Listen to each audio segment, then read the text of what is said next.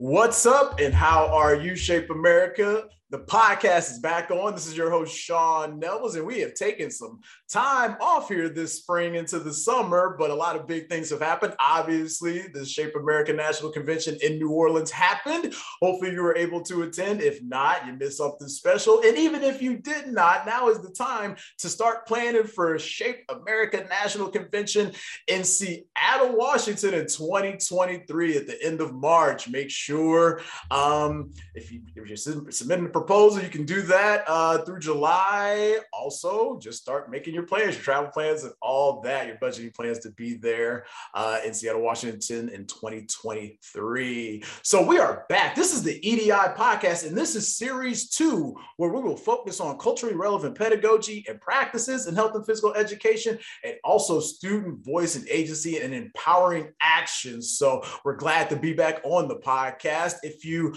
tuned in or haven't tuned in, this is the I believe the 4th or 5th episode. We had series 1 back last year, which is what is social justice. So make sure you check out those episodes, all available on wherever you listen to your podcast.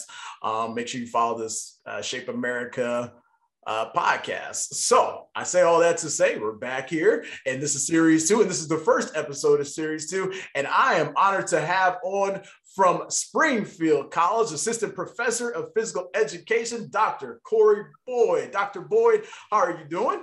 Well, Sean, thank you for having me. It is an honor to have you on. So Dr. Boyd, real quick, tell us about yourself, introduce yourself, and particularly your research in this work. Yeah, so my name is, Sean said, my name is Korey Boyd. I'm originally from Columbia, South Carolina. Currently, I am an assistant professor at Springfield College, and my major responsibilities are teaching within an initial licensure undergraduate and graduate program. Specifically, I teach secondary methods and motor development to as a general ed for our department or our school. My research research focuses are kind of 2 branches. The first is teacher education. In that, I'm very interested in looking at models, specifically sport ed and teaching games for understanding to teach culturally relevant pedagogy. And secondly, I'm very interested in diversifying the teacher pipeline from initial licensure all the way through the professorate and even back full circle to faculty members, their experiences within the academy as being either Latinx or women, despite their how they identify. My interest is in looking at diversity and kind of a full spectrum from teacher ed all the way through Pete through the professorate. All right, thank you so much for that intro.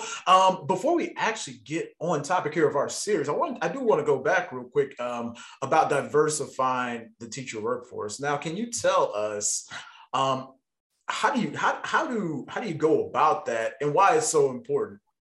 Well, I think we'll start with the latter. I think it's important because if we look at our nation, we look at kind of what's going on around us, our schools are becoming a lot more diverse. However, our teacher prep programs are doing the exact opposite, and not just teacher prep programs. We see that a lot in exercise science, athletic training, strength and conditioning. And so we have this diverse population that is being served, but the people who are serving don't reflect the population. So that's the initial problem, or initial, I won't say problem, but that's the initial foothold that we have and kind of we see. But I guess the bigger issue, or the biggest thing that we can start doing is, one, is the ways in which we recruit, right? Recruitment and relationship developing is very important, even from high school to college, even from undergrad to graduate school. Those mentorship and those relationships that you can build with peak programs could be vitally important, right? Even in other alternative licensure programs are vitally important, but sometimes we overlook those, how impactful those could be, even for people who are coming back after a second career. And then also we find a lot of persons of color that are coming through alternative certification programs. So there's multiple ways that we can attach or approach this problem. I've been a part of recruiting programs and bridge programs myself as a graduate student. Even as an undergraduate student, I was a part of a program called Call Me Mr. at South Carolina State. And that is a program that is aimed to putting African-American males in the classroom from K through 12, but specifically elementary school. So that was kind of my first introduction to teacher ed through an initiative through Clemson University. And so in all practicality, the best way to get more diversity in is first you have to have the financial support, right? The financial backing from, if we're speaking of, PEAT programs or physical education, teacher education programs, the department and the institution has to be not only committed in the social cause of it, but they also have to be financially committed, because there's some needs that students may need to have. There's, ways you have to attract students to come into campus. There's ways that you have to support students that may look different for other spaces, but also not only with the financial support, but also needs to be a level of self-awareness in those PEAT programs, right? There's a lot of times where through good intentions, we may have white faculty or other faculty that may create an environment that could be potentially hostile, right? I've been, in environments where I knew people had their best intentions. However, the environment was extremely tense, right? For reasons beyond my control, reasons that I could identify, reasons I couldn't identify. However, there's kind of a juxtaposition with how do we get more diversity, how do we retain the diversity, but more importantly, how do we get that diversity back out to the field, which is kind of a ever evolving type of cycle, right? Because it's not only to get them, that's good, but you got to keep them. And once you keep them, you have to groom them. And once you groom them, you got to put them out there. Once they get out there, they have to stay there. They have to do well there. But then also they have to do well. They have to start recruiting their own students. So it's kind of this ecosystem of recruiting. So it's not a clean cut answer, but it's a multifaceted approach. But the biggest thing we all can do is, especially if you're a higher ed professional, first looking at what young Black faculty or Latinx faculty are coming through graduate PEAT programs and starting those recruiting relationships early. Right, I got to Springfield College through great recruiting efforts and great relationships. I didn't know much about Springfield, Mass. I only knew Springfield College for their being the birthplace of basketball. But beyond that, I didn't know much about their PEAT program. I had my eyes set on certain institutions, but when I started to develop a relationship with my department chair and the former dean, that kind of opened the doors up for me. That kind of demystified what, schools in New England look like, what private colleges in the Northeast look like, because I've never had any experience with institutions or even small institutions in general. But through those relationships, it made it more attractive. Through the support of my colleagues here, made it so that I could stay. But more importantly, the initial push to get into this space from my mentorship from graduate school really helped me not only develop the skills and the tools I needed, but also with those skills and those tools, I was able to navigate, right? There's a lot of people think, oh, I have the skills, but okay, that's one thing, but you have to actually have to apply those skills and cultivate and curate a career that is streamlined, that it's relevant, but also that's in a space where, people recognize your work, right? And so that's something that I don't attribute to myself. I just attribute to the support system that's been around me. And so honestly, diversity and recruitment efforts are just one big kind of a communal thing in short. That's that was the great way to put it right there. We appreciate that. And then also, hey, shout out to Springfield College. A lot of people, a part of this EDI committee with Shape America are from there, done work, with Shape America and things like that. And then also too, I did at the convention in New Orleans, I did stop and have a great conversation with one of the professors there that had the booth, the Springfield College booth at the exhibition hall in New Orleans. So hey, shout out to Springfield College and great work and everything you said there, Doc. We appreciate that. So now let's get into our topic, and that's culturally relevant pedagogy. Now, before we even get to talk about how people can implement it, let's define it, because I believe, especially in the political space we're in, people hear certain terms and think they understand what it means. So if you can, Dr. Boyd, please first, explain what culturally relevant pedagogy is. And then from there, especially in the space of health and physical education, how can we implement that? So I will, in fairness, I will speak from my lens. Initially, I always tell students, culturally relevant is being self-aware, right? Being aware of who you are, who you're not, where you are, what that space is, But secondly, culturally relevant pedagogy is good teaching. It's flat out solid pedagogy, right? You can't, I tell students all the time that you can, it's great to have a social justice orientation of teaching, but that's great, but what are you going to teach? And it doesn't have to be anything traditional. It doesn't have to be anything mainstream. But at the end of the day, if you're going to be culturally relevant, if you're going to be a good teacher, if you're going to, as Paulo Freire says, if you're going to look at students as a whole person, you have to be able to give them something. So good culturally relevant pedagogy at the end of the day is good pedagogy, right? And I think, some may not appreciate this, but I think sometimes there's a space where I think people are hiding behind, oh, I go into this space, the students aren't relating to me. It has to be the culture. No, you just have bad pedagogy.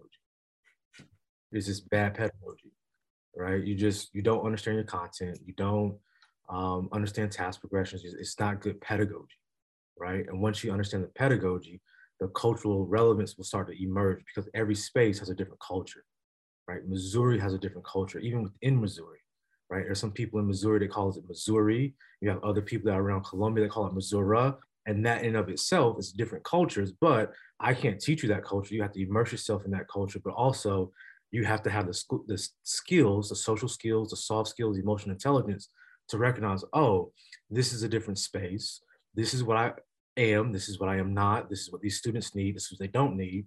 And how can we give them voice to finding out the happy medium? And that takes self-reflection. That takes a level of work that oftentimes that, I can't say just in physical education that people don't want to do that work because that's really self-work, right? You have to be self-actualized to understand, as a lot of people will say paideia or culturally relevant pedagogy. So if you don't have knowledge of self, it's really hard to be relevant to anyone else's culture. If you don't know kind of who you are, you don't know what you're actually in there doing. It's just this three-way alignment that will never come together. You're just this disjointed figure and you're, saying kids don't relate to me, but people want to learn. People want to be seen. People want to be challenged. And if you can't do that, that's not culture. That's just bad pedagogy. All right. Hit him hard with that one. Okay. So, I mean, I think we got there and you did a great job defining it. So now let's just get to the nuts and bolts of it again, necessarily, and how that, the implementation of it. What if I was a new teacher coming in and I'm saying, okay, I'm in this new environment, I see what my students are, who they are, I at least have an idea of who I am. Where do I start then? Where do I start in a PE classroom towards just, full implementation of culturally relevant teaching? Well, first you have to set a clear expectation. Everything needs to be clear. Just clear. What is the expectation? Is, when you come in the classroom, or if you're coming from, let's say we have sixth graders, you're coming from social studies and you walk down the hallway, is the expectation that you stand at the door until I open the door and I give everybody a fist bump. You go to your team spots, you go to the locker room, do what you need to do. And practically, you need to have a clear expectation. But not only having that expectation, you need to understand why you have that procedure, why you have that routine. Right? Not because you want to keep them in control, not because you want to, have a neat classroom, but in some areas, in some cultures, or even some spaces, not even a fluent, low SES, students need to learn how to socially behave in certain spaces. They need, there's a level of guidance that teachers need to teach. Sometimes it's not even just the content. Sometimes it's worthwhile learning how to stand in a line patiently, right? That will take you further in life sometimes than learning how to, play a modified game sometimes, learning how to sit in a line, learning how to come somewhere and do what you're supposed to do without anybody prompting you to do that. Like that in of itself is important. So, I tell students all the time, you have to start with the expectations, and the expectation has to be clear. The expectation has to be not even fair. It has to be rational, right? So if you're working with students and it's not going to work the first day, right? You might need to spend the first month just working on coming in the building, leaving out the building, coming in, sitting down, coming in, sitting down. And that sounds so mundane. And people say, oh, they're not getting MVPA. That's okay, because if you don't have a solid environment, you can't deliver any content. right? You can't, Right. it's like this call, right? We can have a great computer, you have a great setup over there, but if we don't connect to the Wi-Fi and the Wi-Fi is the content, we just have a computer, you're sitting over there in Missouri, Sue's where she is, Kendra's where she is, and I am where I am. We just have this disjointed thing, but we have to connect. A lot of times that connection is expectations. And once students see, oh, this person's coming in here and they have an expectation of me every single day, all right, I can't really get away with this, but maybe let me see what they have to say. That may not always work for every student, but sometimes you may not catch every student the first time. You might catch every student the second time, but there's seeds that you're sowing. And I think the bigger picture, people have to see what is a bigger picture we're doing, right? We're trying to make more deposits than we make withdrawals, right? You may not cash out every Friday, but if you keep making that deposit, that withdrawal may come in a form of, you see a kid, 5-10 years later, like, hey, I remember being in your class and I'm a physical education teacher now. And that's what happened to me, right? Like, I remember Judy Rink coming to my classes, sending her student teachers to our classes. I thought it was fun. We would play the pickleball units. We have a bunch of different units, but I could always remember how structured the spaces were. And that level of expectation coming into that space, like, oh, I can't play around. I can't come in here without my tennis shoes on. I can't, take 10 minutes in the locker room, horseplay. And through that, I saw like, man, this is an actual profession. This is something I actually can do. I can see myself in this. I saw a voice, I saw an identity. And that took me further than what I ever thought. But it really started with the level, in my opinion, for me, the level of expectation that was delivered, right? My physical education teacher was a mid-30s young man from Lexington, South Carolina, very not a diverse space, had a deep country twang, but taught me how to do the electric slide, right?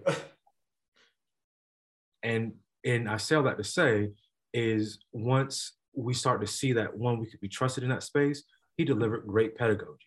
He flat out would teach us from the electric slide all the way through ropes courses. And that's where thank you for that, because that's what I was going to take you to next. We set the expectations, and now what does that look like in the content?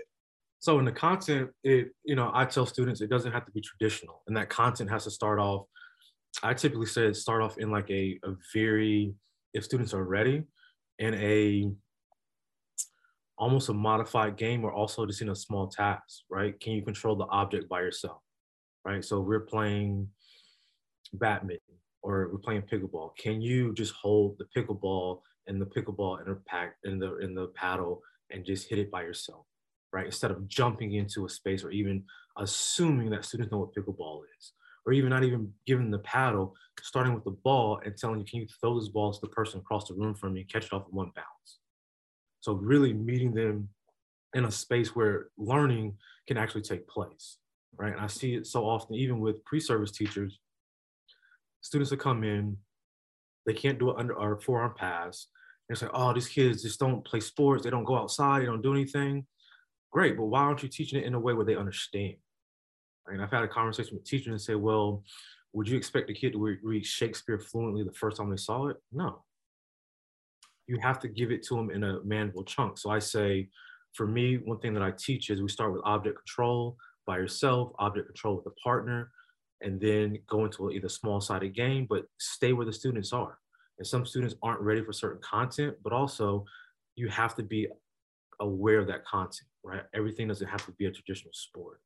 I don't teach traditional sports. I teach, cricket, from team handball to badminton. I do play around with a lot of net and wall games, but I rarely bring out nets. I rarely bring out the actual racket. I let them use their hand to play foursquare, play some sort of modified game. So for me, culturally relevant looks like, scaffolding. It looks like schemas. It starts very small instead of assuming that students know, right? Because students want to move, students want to play, right? And, I think sometimes we think students don't want to play games. Well, maybe you're not presenting the games or presenting the task in such a way that is going to attract them to it, right? So no one culture owns a sport, and so, or an activity, but just present it in a way that students can really digest it. Nice.